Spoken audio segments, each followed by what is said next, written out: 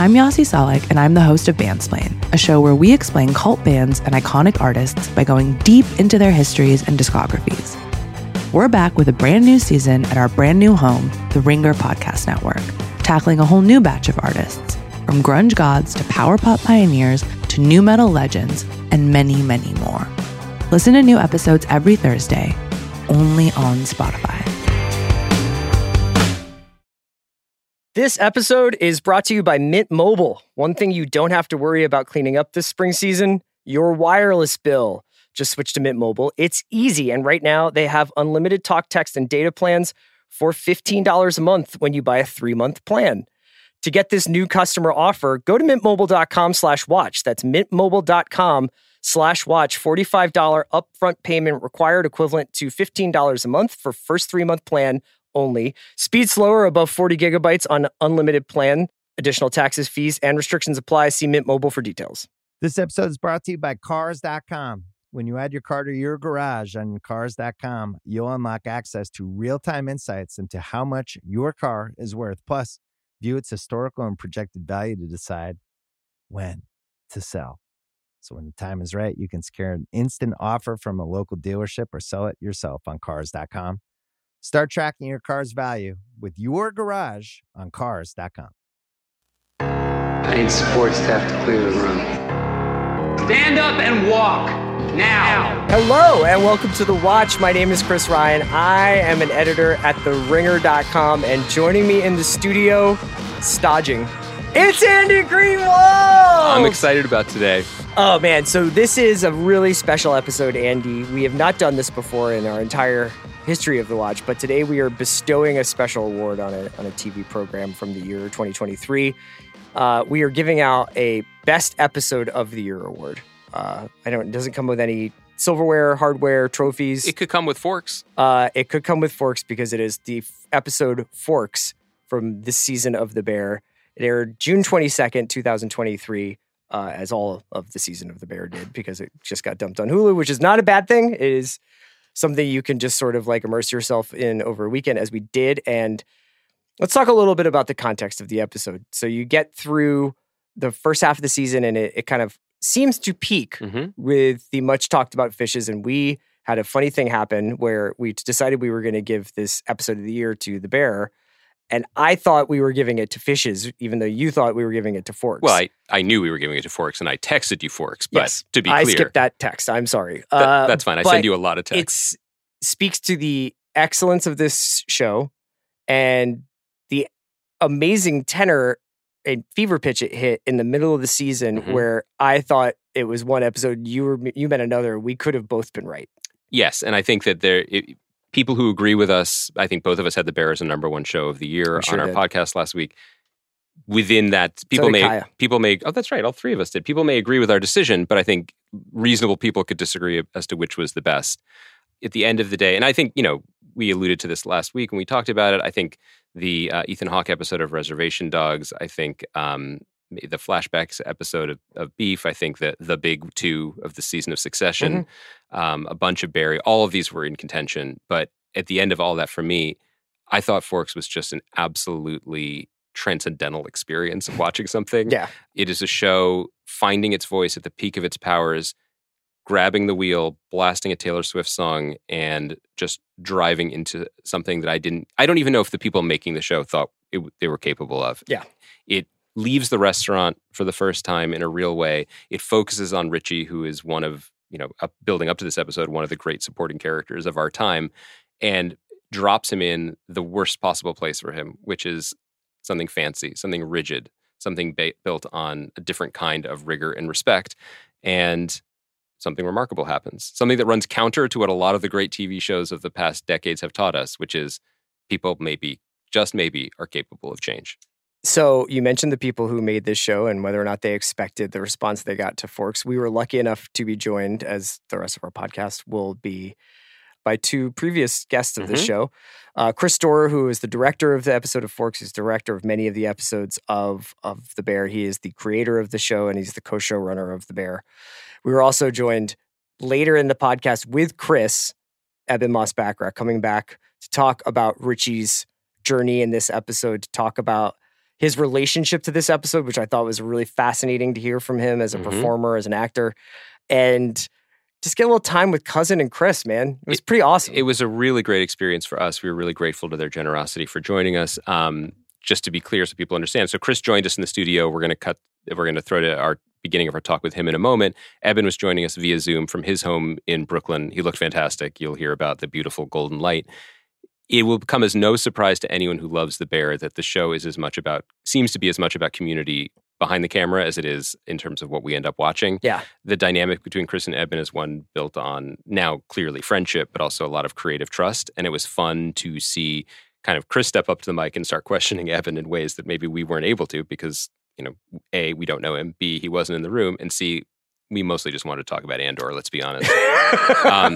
This was a really cool one for us, and I hopefully for you listeners too, because this is a behind the music type episode of The Watch. Like we just dug into one episode with two people directly involved in it, start to finish. So if you haven't rewatched Forks recently, I would do so. I think it's probably helpful to rewatch Forks now, and it's only like 33 minutes long, and it'll still blow your top off. I watched it like 3 or 4 times for this episode. You could also pull a CR and watch 6 minutes of Fishes and then text me if you have my number. Fishes is real good, and man. Then fire up. That's fine too. Andy, let's get into our conversation with Chris Storer, and then later the three of us are joined by Eben Moss-Bachrach. Thanks for listening. Thanks to Kaya McMullen for producing. And congratulations to FX's The Bear for making the Watch Podcast's episode of the year. Yes. All right, Andy, we are so lucky to be joined by the creator of The Bear, the director of The Bear, Christopher Storer, coming back for the second time on The Watch, and for a very special purpose this time, because we wanted to try and do something a little bit different with our year-end podcasting this year. This is a new holiday tradition. And it starts now. We've decided to bestow the first ever, I guess, Episode of the Year award. Well, so is it like the Watchies? What are we going to call this? I don't know, but it's like we talked a lot about what we wanted to do at the end of the year, and we talked a lot about the TV that really meant something to us. Mm-hmm. And the episode Forks of season 2 of The Bear really kind of stood above everything. And we're so happy to have Chris here to talk to us about this amazing piece of television. Man, that means a lot, guys. I'm lucky to be here. This is really cool to be the first recipient of a prestigious new tradition. Do you want to begin this conversation? We're going to list the other runner-ups, and you can just talk shit about it. Yeah, that's right. Yeah, don't even tell me. Don't even tell me. The pilot of Lioness. Mm-hmm. Like what else? Another Sheridan universe. The second watch of Lioness. Yeah, that's right. Man, so this is a little bit behind the scenes, but Andy and I had this funny conversation where he was like, we're going to do this. Like, and we were excited, and he was like, we got Chris. And I was like, great. And I was all ready to do Fishes. I was like, I thought we were going to do Fishes, which says a lot about the show, that these 2 episodes could be considered, either one of them could be considered one of the best episodes of television of the year. And, obviously, like, I think that Fishes is like this huge standout. It's this epic episode in comparison to some of the others, runtime-wise, cast-wise, emotionally. But there's something about Forks that I think almost out of its economy, it feels huge to me. And that's not really a question, but when you think about, let's start here. When you think about Forks in relationship to Fishes, how important was it for you in terms of sequencing, in terms of where those things happen in the season, to have that kind of, for lack of a better term, feel good after feel bad? Yeah, I think it's so first off, again, guys, it's awesome to be here. You guys are the best, and you've been supportive of the show, and it means a lot. Also, Chris, I want you to know, I didn't want Fishes. I didn't want to do it. You're like, fuck that. I want to make this a little more contentious. You're like, I'm so sick of that shit. Like, how could you even think that, Chris? Okay. Well, it's interesting too, because when we were talking about this season in general, before we started writing, I had this conversation with one of my buddies, Robert, who was like, your show doesn't have to be screaming all the time. And I was like, that's a great point. Yeah. And it got me in this headspace of like, Joanna and I started talking about it'd be cool to slow it down. We had a little more time. This is Joanna Callow. Joanna Callow, yeah. And I thought we were like, it's a good opportunity to slow things down, but also sort of kind of get into what it feels like to be stuck, which I think is something we all go through. I mean, it's something that I deal with all the time. Like, and I think there's something to be said about finding something when you're not looking for it. And, and sort of, I've directed commercials and stuff in the past, and one spot that we did with Drew and Gary, our camera guys from The Bear. We were at the French Laundry for a week following Thomas Keller around. And was Gavin Newsom there? Or? No, it was right after Tim Hollingsworth left. Okay. But it was this interesting thing because I think fine dining is really easy to make fun of. Like I think there's something inherently sort of stuffy and intense about it. But the more we were there, we sort of got into the process of how much everyone cared. Yeah. And how much truly every single little thing in this restaurant meant sort of the world to everybody involved. And when you're in that kitchen underneath all the clocks, there's a sign that says sense of urgency. Okay.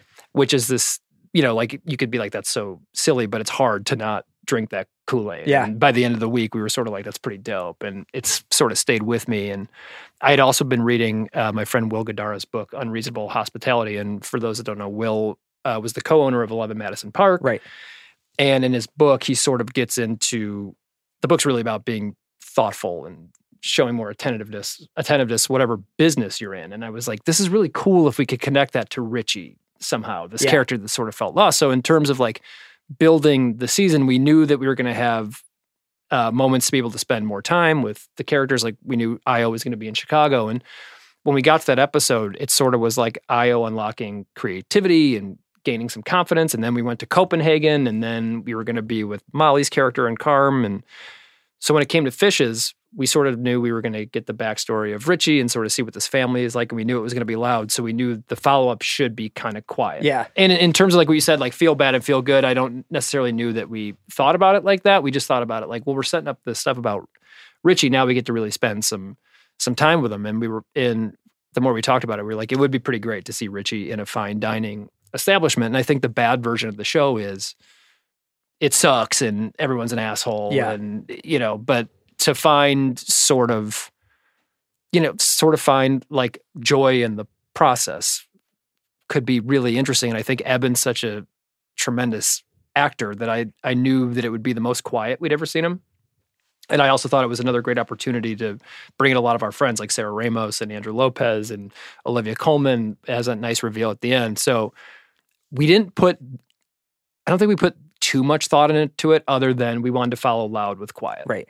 And when you break a season of The Bear, do you have a fixed sense of, obviously you know where the characters are beginning, coming off the heels of the previous season now. Do you have a sense of where you want them to end up? Specifically with Richie, he covers a lot of ground this season. Mm-hmm. And this episode is the fulcrum of his transformation. Almost from one scene to another, you see it happen. Mm-hmm. Was that part of your process in crafting the episode, knowing that you had to get him? You had this many more emotional miles ahead of him. I think we were also like, I've been watching a lot of shows that I think wear out their welcome in terms of like runtime. Mm-hmm. Not to like talk shit, but I think it's like some episodes you're like, that was really long. And I know we did the same on Fishes, but I thought we were sort of like, if we can keep it exciting enough, I think you'd be into it. And I think on this one, we knew it was going to have to be more contained. So we had to make sort of every scene sort of count in there. And Alex Russell, our writer, second count, yeah, every second. Like Alex Russell, who wrote it, did such a beautiful job of making sure everything was efficient, but also like quiet, and also sort of breaking the normal rhythms of our show. Like there was less talking over each other, and there was a lot more sort of staring at forks and these contemplative, quiet moments. And I think to answer your question, Andy, like I think we try to just be as efficient as we can with each character. And again, there's no grander idea than that, really, other than we have 27 minutes to get Eben from A to B. I guess I'm interested in it because you are a director. You directed this episode and did a beautiful job. And you also are because of that, you're thinking of the story visually. You're thinking of it practically, too, in terms of production. Could we get into a high-end restaurant? How would we film it? What would it look like? What would it feel like?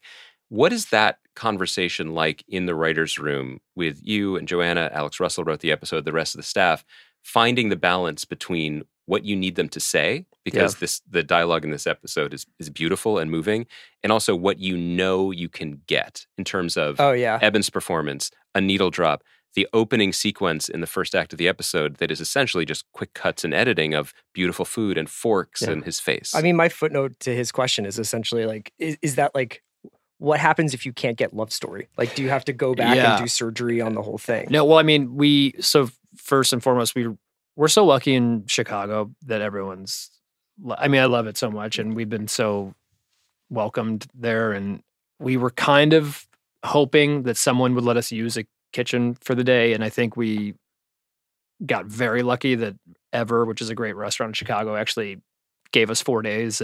But their crew is also, the chefs, and they're actually working in the background. Yeah.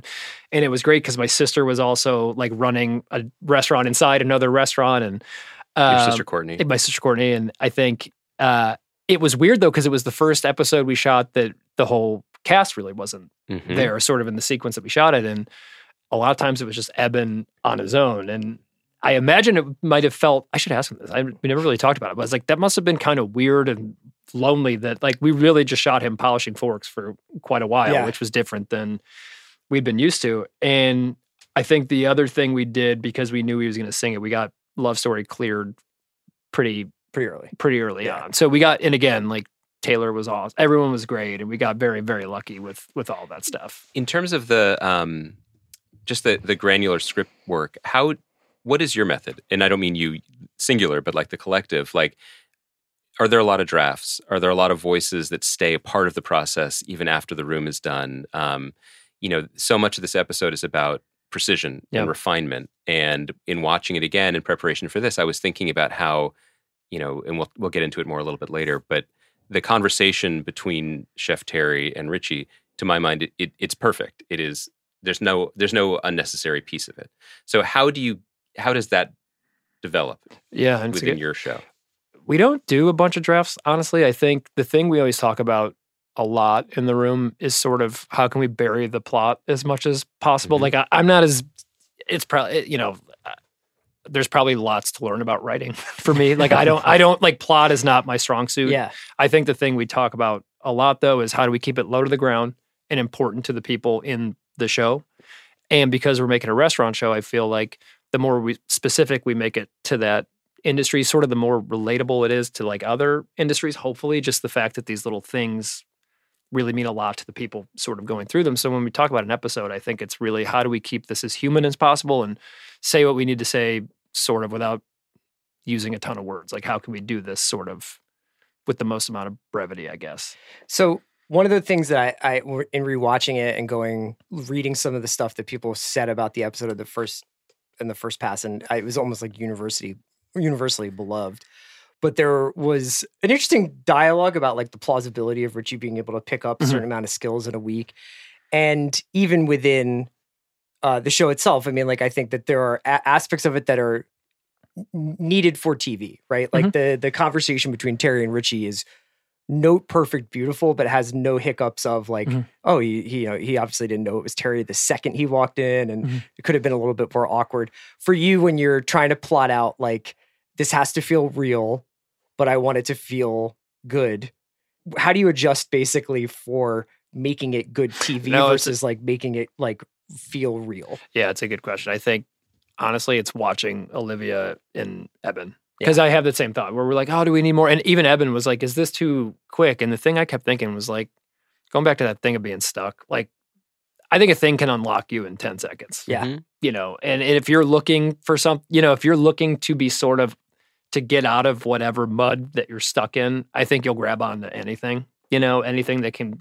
And I think because this is about really finding joy and bringing joy to other people, it felt simple enough and clear enough. And by the way, like, that's doesn't mean he's going to be great forever. And it doesn't mean that he's changed forever. But I think like even having the Taylor Swift moment, it's like you do have those moments in your life where, because like at the end of the day, he, trimmed mushrooms with a chef. Like, let's keep in mind, like, it's like nothing really changed in his life, but it's like that connection with another human really meant so much to him that I feel like that moment when you are unblocked and driving home and you have a good day and you're singing to a Taylor Swift song is like, it made perfect sense to me. I love that, the way you phrase that, because one of the things that I was saying when we were talking about the show week to week, this episode and others, was that it just seemed like you and your collaborators just believed in this project of dining, of fine dining, as a system that can make a difference in people's lives, that people can ascribe to. That you were very credulous of this as just an enterprise.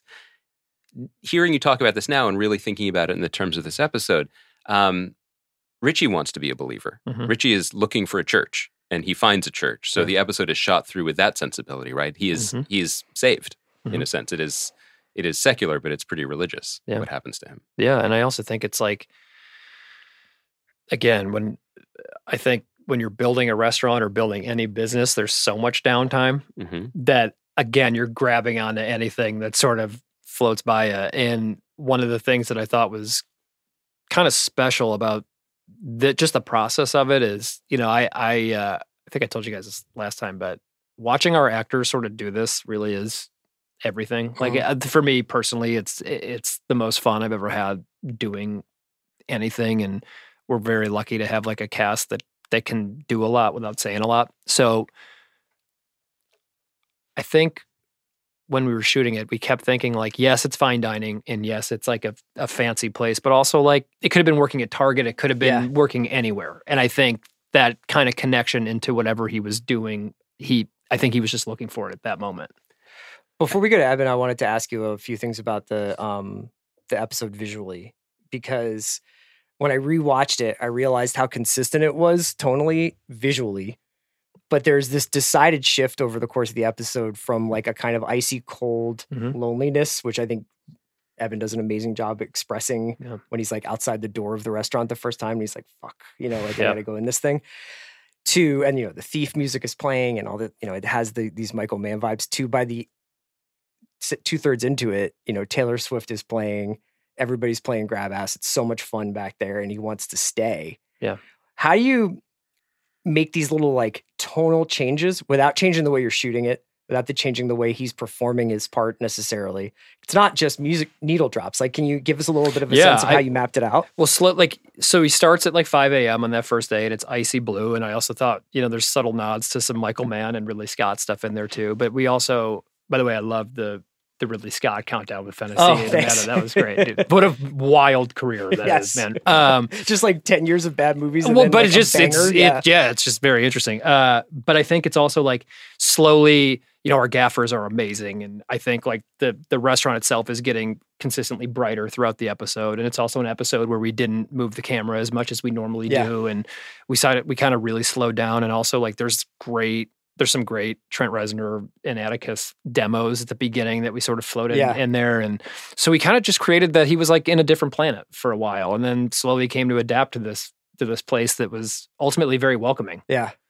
When Chris is talking about the turn in the episode and you can feel it, just the temperature change and the light change, there's also a moment just in terms of watching it that I was struck by, again, even on a rewatch, where the moment when he has the scene with Gillian on the phone, and then it becomes very Tangerine Dreamy. And then when he goes into work for, I don't know what day it is in his week, but suddenly there's a day when Garrett greets him and says, "No more forks, you're with me." The first time I watched the episode, I was like, is this a dream sequence? Yeah. Is he getting what he wants? Because this is not the tenor of Garrett or the restaurant for the first few days. Obviously, it's not a dream sequence, and he makes the most of this opportunity, and he comes alive in a way that serves the character, it serves the show, and makes our favorite episode of the year. I wanted to ask you about that turn, specifically, and also in terms of what that says about what you feel like this show is capable of. Because I think a lot of people say, "Oh, it's realistic because you show knife work or you go to real restaurants," but it's not a documentary, and intentionally so.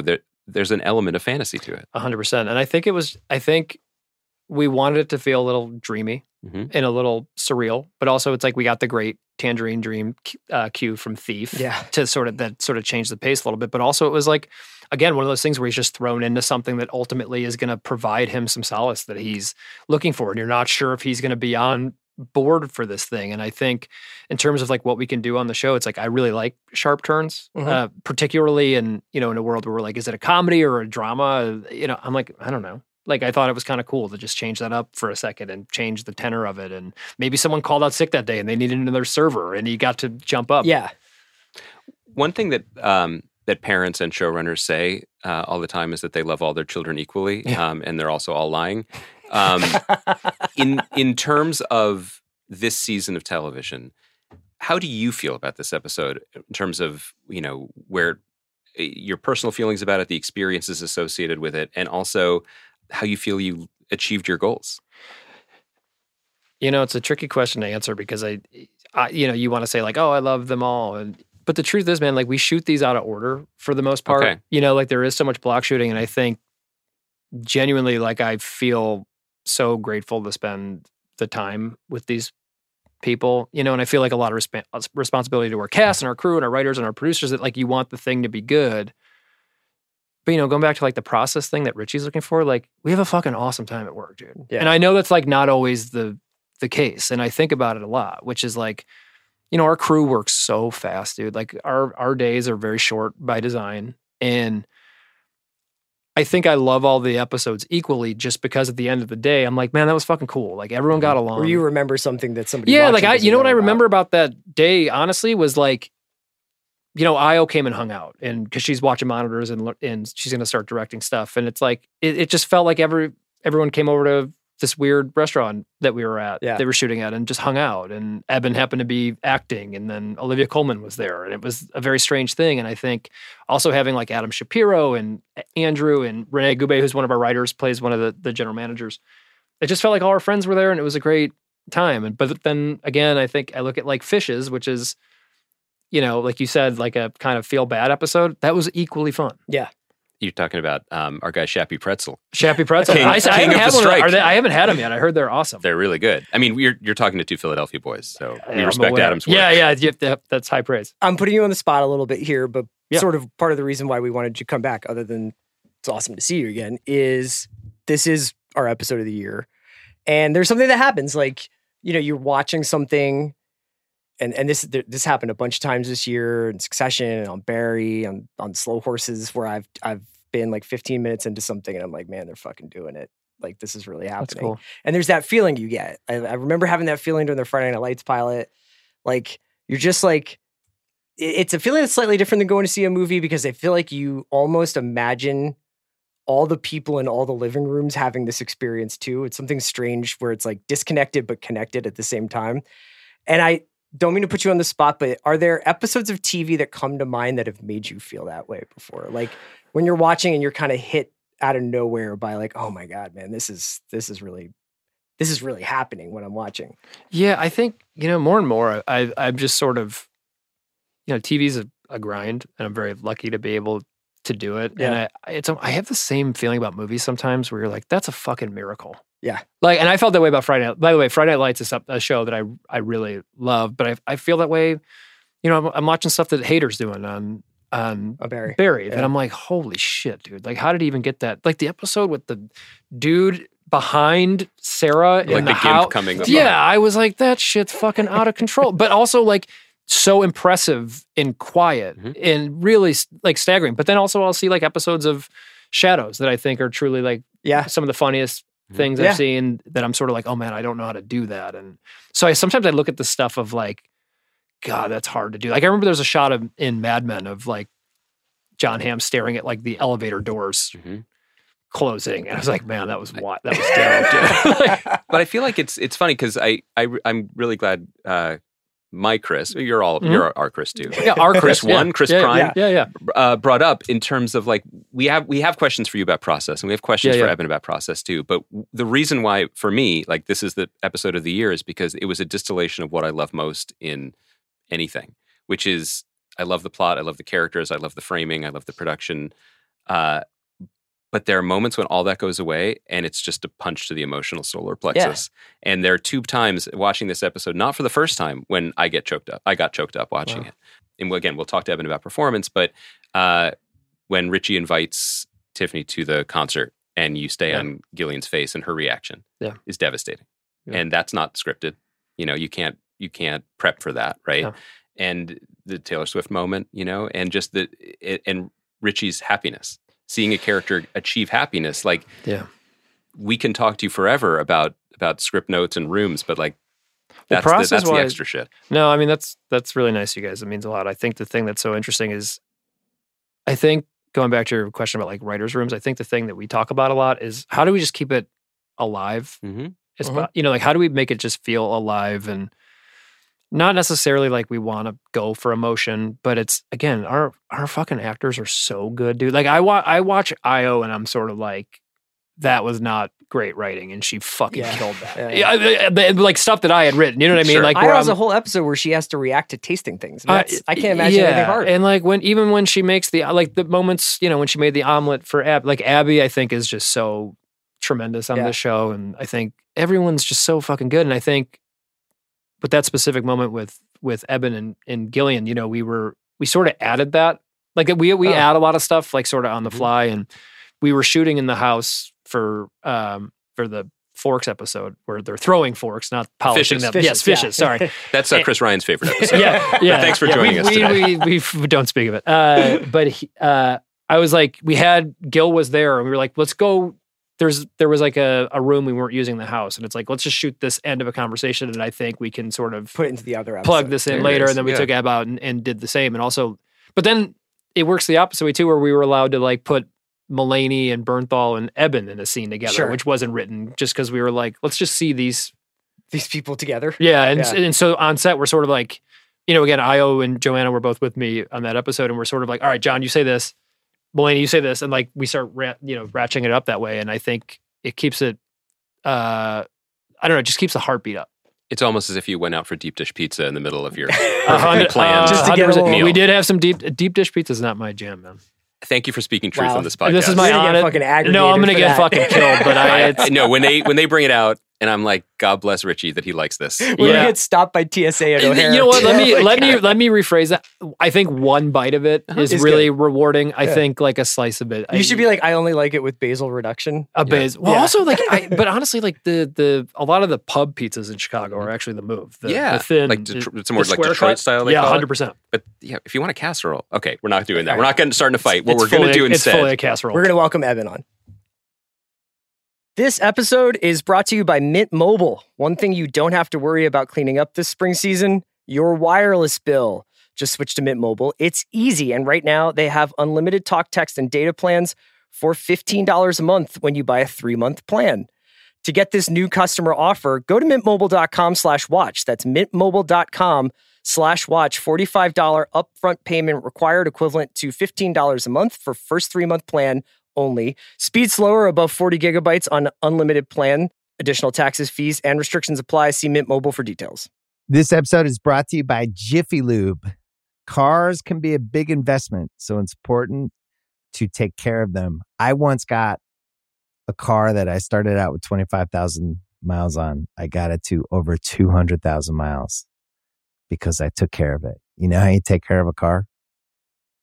You take care of the maintenance, the oil, the brakes, all that stuff. And if you don't, you can have a car just completely fall apart. When your car needs maintenance, head to Jiffy Lube. They provide automotive excellence at speed. Get your oil change, brakes checked, tons of other multi-care services. It's all done by expertly trained technicians who actually care about taking care of you and your car. Jiffy Lube, car more. To find coupons and start an instant online estimate, visit jiffylube.com. This episode is brought to you by Atlassian. Atlassian software like Jira, Confluence, and Trello help power global collaboration for all teams so they can accomplish everything that's impossible alone. Because individually we're great, but together we're so much better. Learn how to unleash the potential of your team at Atlassian.com. Atlassian.com. Atlassian. Tap the banner or visit this episode's page to learn more. This episode is brought to you by Anytime Fitness. We're not all professional athletes, but we all have health goals. That's why Anytime Fitness gives you access to personalized plans and support from a coach. Plus, you can track your training, nutrition, and recovery progress with the Anytime Fitness app, just like the pros. With 24/7 access to more than 5,000 gyms worldwide, get more from your gym membership. Visit anytimefitness.com to try it for free today. Terms, conditions, restrictions all apply. See website for details. So, Evan, we're so happy to have you back on the show, man. And we were just talking with Chris about this episode, Forks, which we're calling our episode of the year here on The Watch. Which that's incredible. Honor, isn't that fucking cool? Which is an honor first bestowed onto the Bear and onto this episode, but it's still, I think it has one that has legs, you know? Oh, so you're suggesting, did you just undercut our award? We were like, Evan, we've never given this award before. So, there's really no history to it, and it could go away next year. So don't feel too good. What was that? Like, no, hugging but hitting. We wanted to talk to you a little bit about some of the beats of the episode. We were talking to Chris about kind of some of the behind the scenes making of stuff, but I had a question for you that's a little bit more wide angle, which is in some ways is like Was there anything melancholy about this episode for you because it's the end of one version of Richie?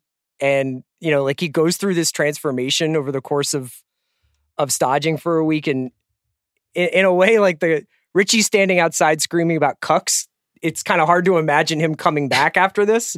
And I was wondering if there was anything kind of bittersweet about that.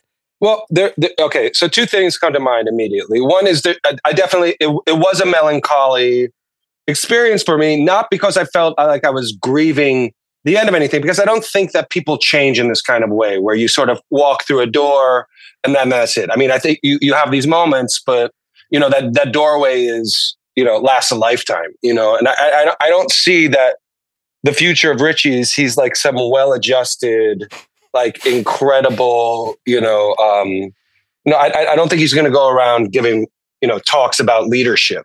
You know, I think he's got a long way to go. And I also think that humans are fragile, you know, and and it's easy to fall back on old patterns of behavior. It was melancholy shooting this because I honestly didn't like making this episode. I mean, I liked making it, but I didn't love it because I just felt lonely. And we had a great cast, you know, with all the folks that were working at Ever with me. And like, you know, we had really good actors, but I was in a very cold environment of this restaurant. It was dark. It was antithetical to the way everything that I love about our show, which is everybody together, loud, you know, sweating on each other, you know, like not bodily fluids, but bodily vapors, sure. You know? This was quiet, and the way we shot it was much more formal, which I liked. I thought, you know, Drew did a really beautiful job.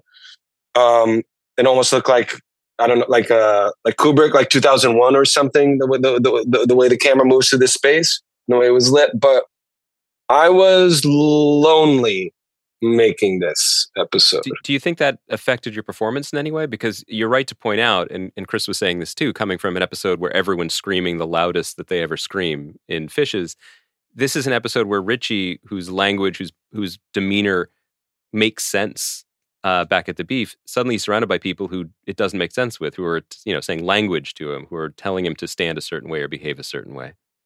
Yeah, I mean, I don't know what your question is, but I definitely agree with you. You know what I was saying too? Would you like a question? That's usually extra. But well, no, Eb, you know what I was saying, dude, is that we never even talked about it, because I was just telling these guys, that must have been weird, because it was literally like me, you, and Drew, and like all our gaffers and stuff, shooting this really quiet, sort of emotionless episode for a while that ended up being more emotional. And I think some of the I was telling these guys, like, I think some of the yelling previously sets an audience up for that. Yeah. I was also wondering, dude, sorry, I'm taking over. No, this is what you're here for. No, Eb, was it like when you were just standing in a different kitchen too? I bet that was weird. The first time I walked into that kitchen, you know, these guys work so hard that when we were setting up shots, you know, they were coming in, the full staff was coming in every day, and they were developing recipes and working like it would be a normal day there when they could kind of sneak in. And their fridge was fully stocked. There was like insane pieces of Wagyu beef and uni, like they were working. They were not going to let these things go to waste. And it was so quiet in there that I initially thought that they were being respectful of our working process, but they didn't give a fuck about us. This is just like, that is the way this kitchen is run. It is perfectly silent in there. And a friend of mine just saw the new Frederick Wiseman movie. I don't know if you guys have seen it, about the Michelin restaurant in South France. Yeah. And he was like, you know, the thing that I thought was maybe like a little bit for the cameras was that kitchen was completely silent. And I was like, oh no, actually that is really how like a lot of these guys like to run it. You know, like chef doesn't want to hear anything at all.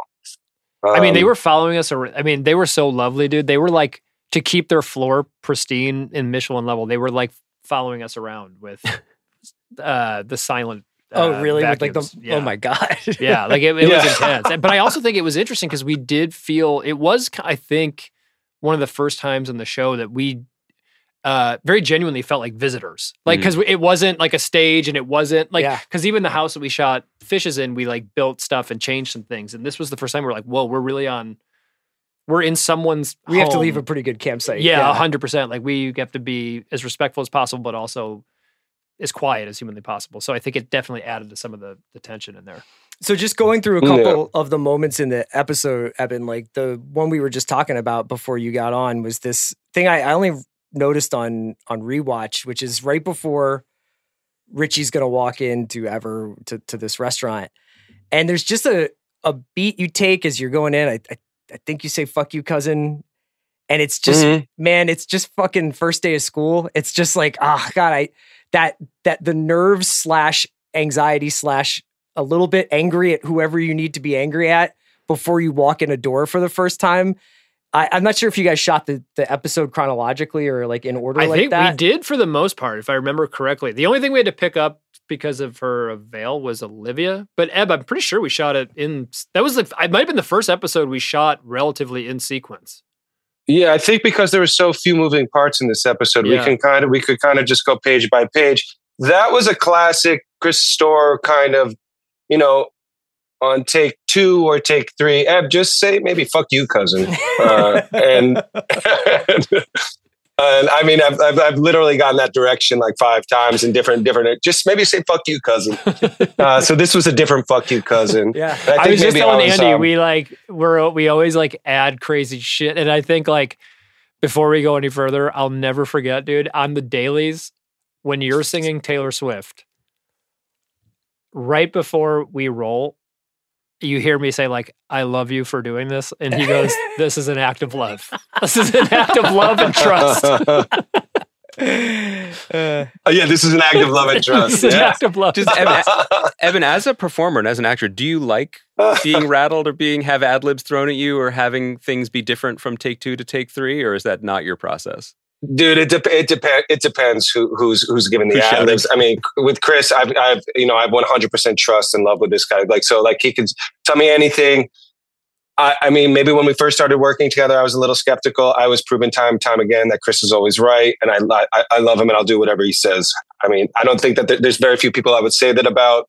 I've had plenty of directors who would like throw me stuff or like try to talk to like wind me up off camera in some kind of weird sort of meta way, and Evan, think about like ridiculous stuff like that just makes me laugh.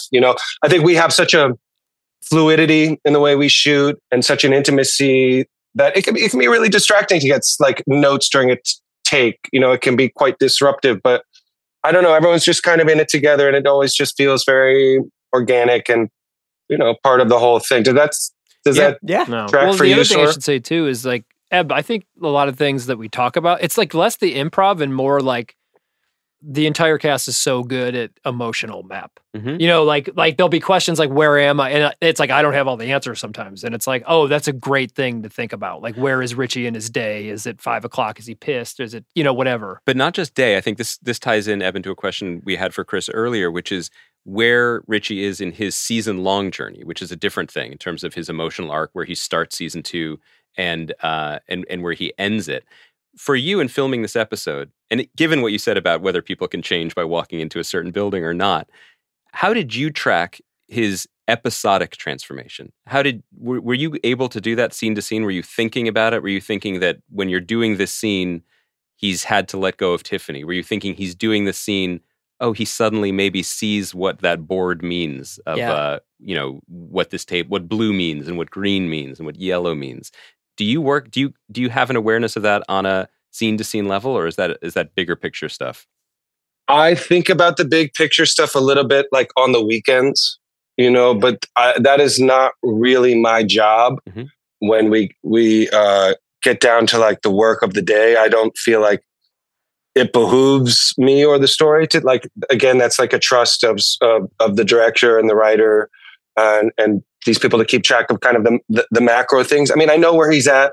For me, I need to know where he's at emotionally, where he's at, basic stuff, what he wants, what his morning has been like, how he feels, what his stomach feels like, how many cigarettes he's had, what the cold is like, did the car start? I build all that kind of detail stuff.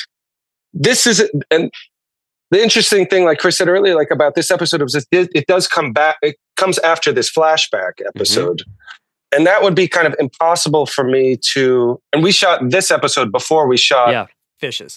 Fishes. Yeah. So it's hard for me to understand audience-wise, third-person dramaturgically, like how that would inform something. How we didn't shoot this thing. I've read it, okay, but how does this inform what we're doing now? But wait, Eb, didn't we add the you and Tiffany call?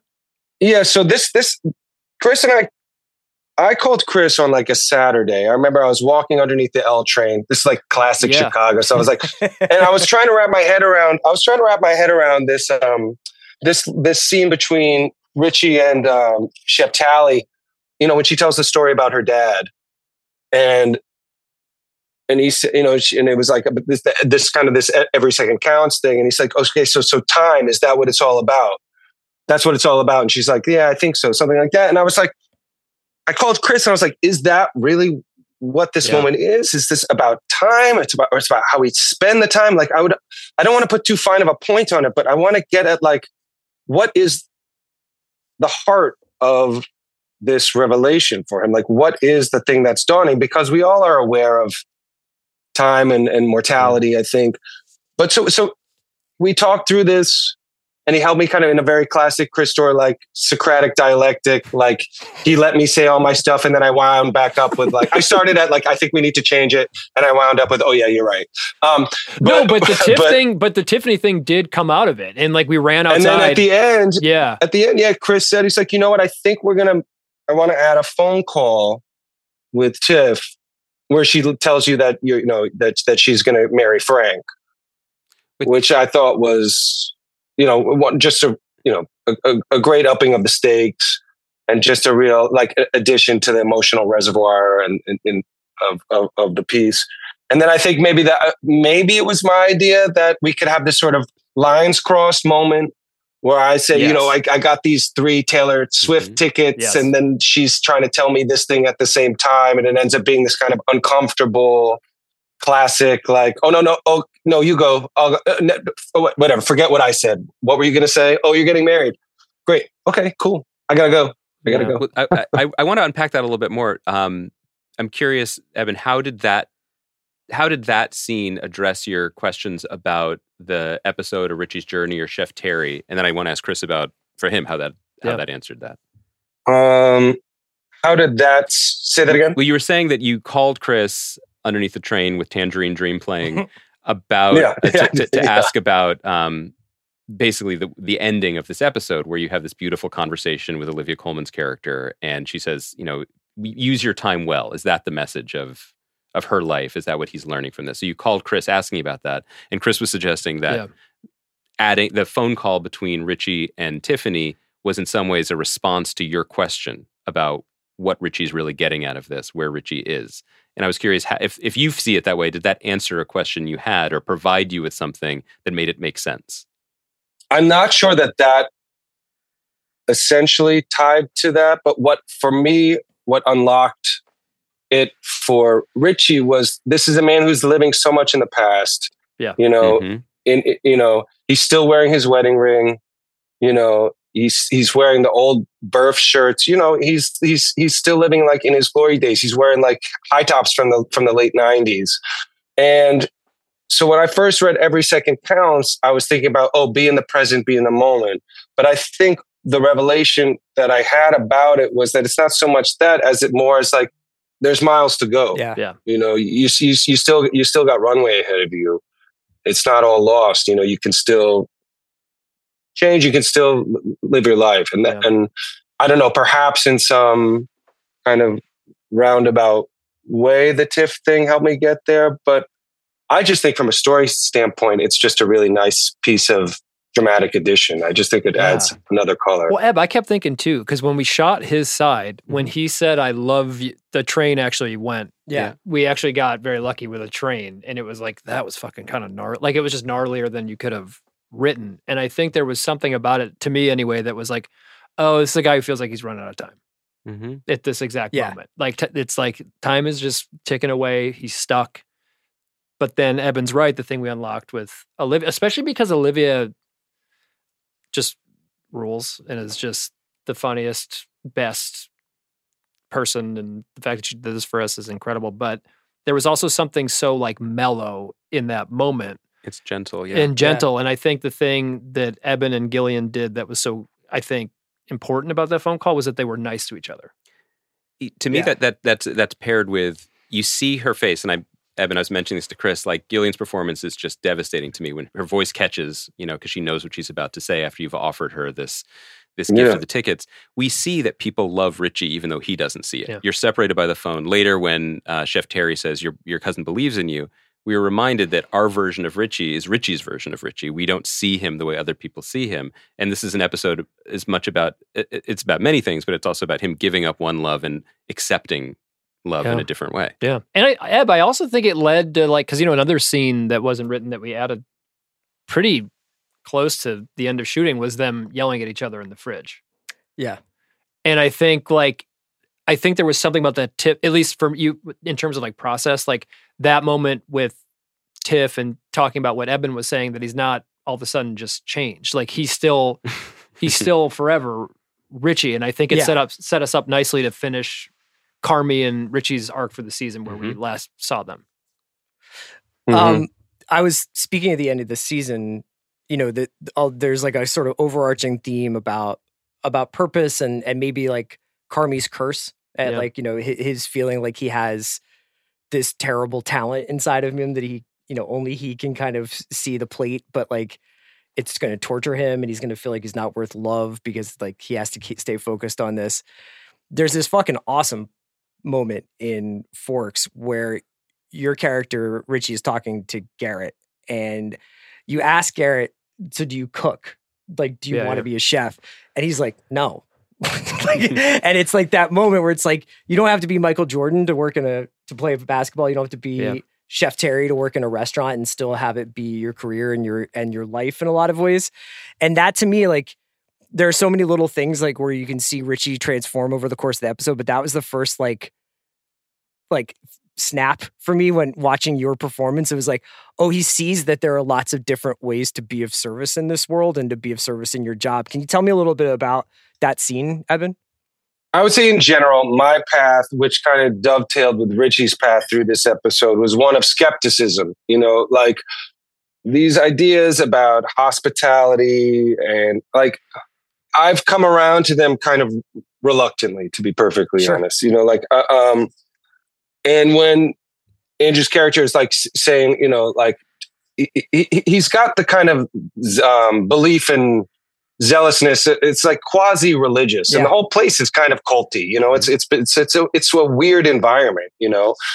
And for me, and I think for Richie, the first beginning of that is when he comes in. And they start talking about the other people. We're going to take care of, this couple that comes. They're not going to see a check. They're not going to pay a dime. It's oh, okay. Wow. So this is not just about making money. This is not just capitalism. This isn't some big temple of to wealth. There's something more going on here, which is kind of interesting. And then that's that moment where he says, I don't, he's there to take care of people.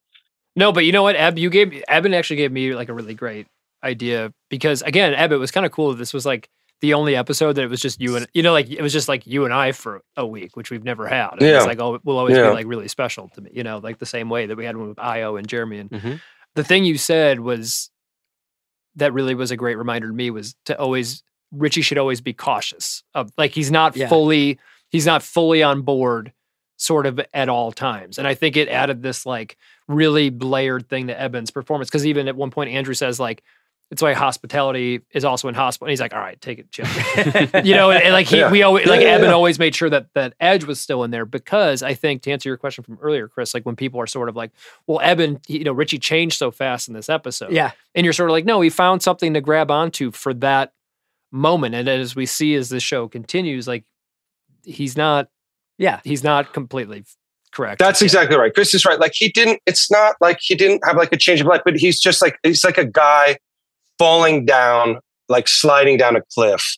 And this has given him a little bit of a branch, just a little bit of a handhold to just give him pause and just say, okay, maybe there is a path for me to sort of climb back up. Yeah. And Eb, and also not to even be too pretentious about it, but it's look, it's I've suffered with depression my entire life. And it's like, there are those moments like when you have a good day, that sort of seems like the biggest victory of all. And it's like the next day you could go right back to whatever, you know? And it's like, I think for this moment, he's completely pumped trimming mushrooms in a fancy restaurant. One thing that I'm fascinated to hear, and I feel like our listeners will be particularly interested in, is the ways that your relationship, Eben and Chris, and the conversations you have about the work have evolved over 2 seasons now, going into 3 seasons of it. Could you talk a little bit about that relationship? Because there has to be so much trust at this point, and it has to have been built step by step over time as you're shaping this character, as you're developing him, and as you continue to work on him together. So, like, initially, you know, this isn't Chris's story, but this is he has vision. He knows this world. This means a lot to him. This is something that he's walked around with for a long time, this story. And when you have someone with vision and someone who's a real authority that you can trust, it makes it much easier. There's not a lot of people. It's not a lot of committee going on, you know? There's great people involved, but like, it's really, I don't know. I find it very easy to turn to Chris, ask him sort of where we're at, where we're going, and sort of leave it with his authority. But I also really like it. I rely on them a lot, like a lot. Like, you know, it's like in the same way I rely on our producers and our writers and our crew. But like, I also know that, because again, like this is a completely weird situation that like, I love them all so much. So it's like, they are sort of my compass through a lot of this. And I think we have a shorthand now that's great. And I know that if something feels wrong right away, we talk about it. But also, I think we can, more importantly, build on it. I don't think, you know what I'm saying, Eb? Like, it's not like someone's right or wrong. It's like they ask really great questions. And I think we're able to sort of, you know, but does that make sense? Like, no, you're not like, what I need you to do is stand there and say this. Yeah. My point is that I don't feel like it's evolved. So I feel like we had that miraculously from the beginning. Dude. Same. You know what I'm saying? I think that's just always like it was. Yeah. And again, like I think that's just by nature of making, you know, for a lot of the show, it's 6 people in a room shouting at each other. So there has to be some degree of trust, not only with the actors, but with the crew and with me. And I think like I try to give as little direction as possible for the most part, like, because I want to keep these things filming. You know, I want to be shooting as much as we possibly can. So when we do talk about it, it's like a few words back and forth, and I think we get on the same page right away. I want to ask one last thing about the Chef Terry scene, the mushroom scene, and Olivia Colman. And part of it is for Chris, which is just asking, was it always Olivia Colman? How did that come to pass? And then for Eben, I just wondered, when you see that on the call sheet, you know you're going to be working with this great, great actor who's going to come in and do a scene. What is your process like for that? I mean, is it exciting? You're going to get to play singles on center court at Wimbledon with another great player who has a different rhythm, or is it another day at the office and you see what you discover? I mean, the first question is like, what is turning a mushroom involved? Like, what am I going to stab myself? Is there some weird overhand grip with this knife I've never seen before? What is this even? I don't know. Olivia Colman, I'd never met before. I knew she was obviously a great artist. Oftentimes with a great artist, they're deeply, especially with an actor, is a deeply compassionate, lovely person. I had full faith that we would have a really nice half a day together. And we did. I mean, you can see that scene. I love that scene. It's probably my favorite scene of the season. It's very easy. And, you know, a lot of emotional, intellectual things are imparted, but they're done in such a sort of casual kind of, not backhanded, but sort of just, they kind of they come out accidentally almost. Yeah, it kind of came and went, sort of, it drifted in like a fog, and then it's kind of like dissipated, and then she was gone. She was literally in Chicago for less than 24 hours. I think she was in Chicago less than 12 hours, dude. Jesus. Like, that was insane. It was really, I mean, like you guys didn't even go out to dinner or anything? Like, no, I mean, we shot, she came in at 8, she was wrapped at 9:45. 2 or something. Not even, I don't know. She was like, you know, it was something really quick. But I think I think there was one version of the script that there was going to be a joke of who the chef was. Mm-hmm. And as we were talking about it, we were like, oh, you know what? It'd be cool if it was a woman, and it would be even cooler if it was a British one. Like, it should be like Olivia Colman. And they were like, let's call Olivia Colman. And then, like, 5 minutes later, it was literally 5 minutes later, it was Olivia Colman. Wow. And it was just one of those things that we were like, that was very, very cool. And it turns out her kids were fans of the show. But I think the more of the thinking, we wanted a little bit of a reveal. But we also wanted to I think you're sort of expecting Thomas Keller to some degree. So it was interesting to sort of play on that legend a little bit and just have a nice, as Eben. I called you Richie, dude. Which happens far too often. Eben, you've had a very long and distinguished and varied career, but I feel like playing this part over this amount of time, and you're going to shoot a third season of it soon, has to stand out and be a sort of a singular experience so far. What is your relationship with Richie like now? How do you feel about this guy? You've had some downtime, and you're going to have to, literally now he suits up. So that wasn't even to turn a phrase. You're going to suit up again as Richie in a couple months. Mm-hmm. Where are you with him?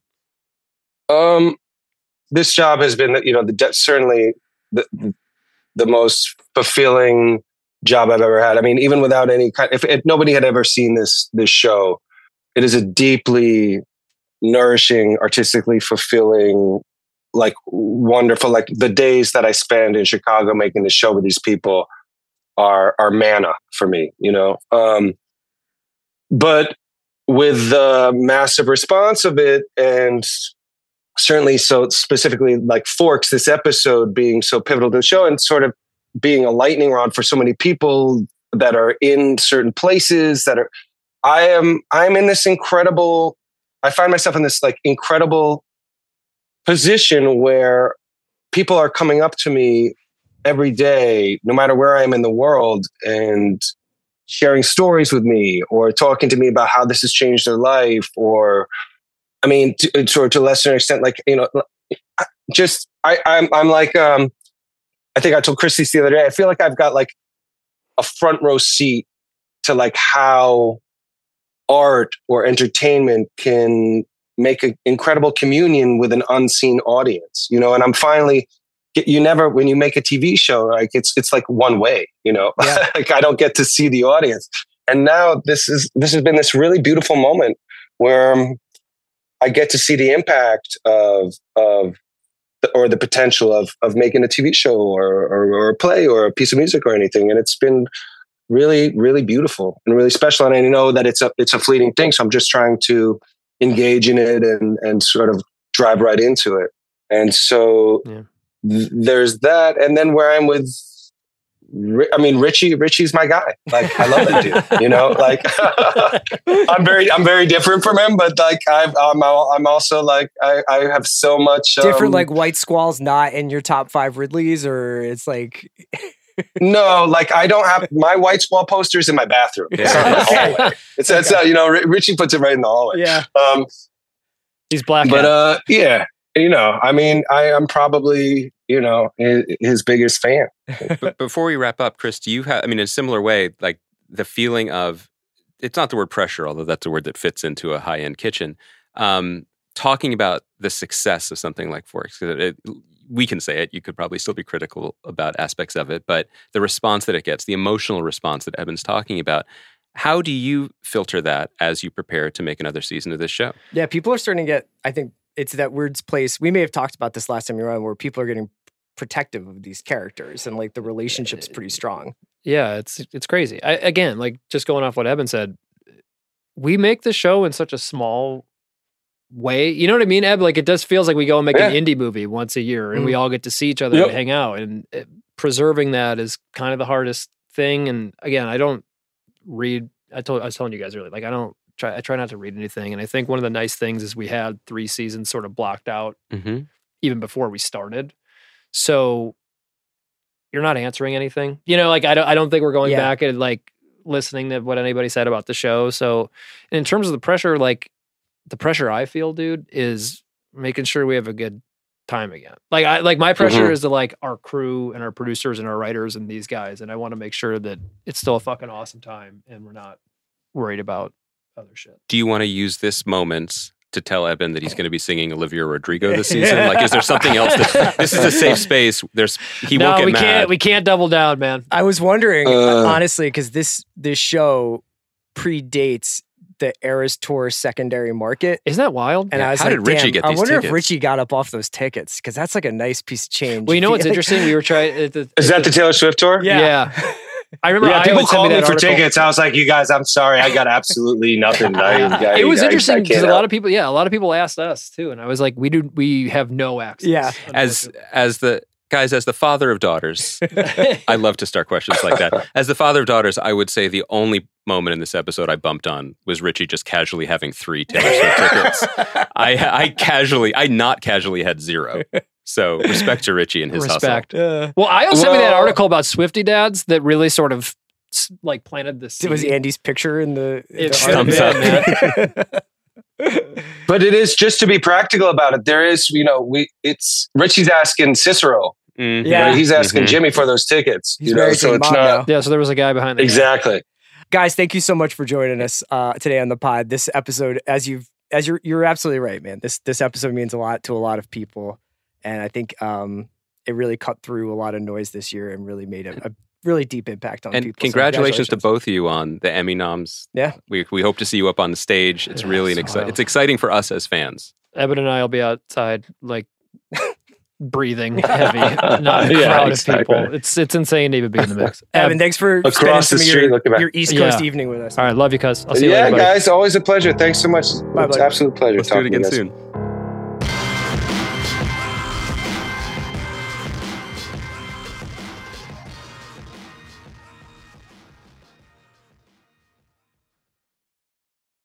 This episode is brought to you by State Farm. You might say all kinds of stuff when things go wrong, but these are the words you really need to remember. Like a good neighbor, State Farm is there. They've got options to fit your unique insurance needs, meaning you can talk to your agent to choose the coverage you need, have coverage options to protect the things you value most, file a claim right on the State Farm mobile app, and even reach a real person when you need to talk to someone.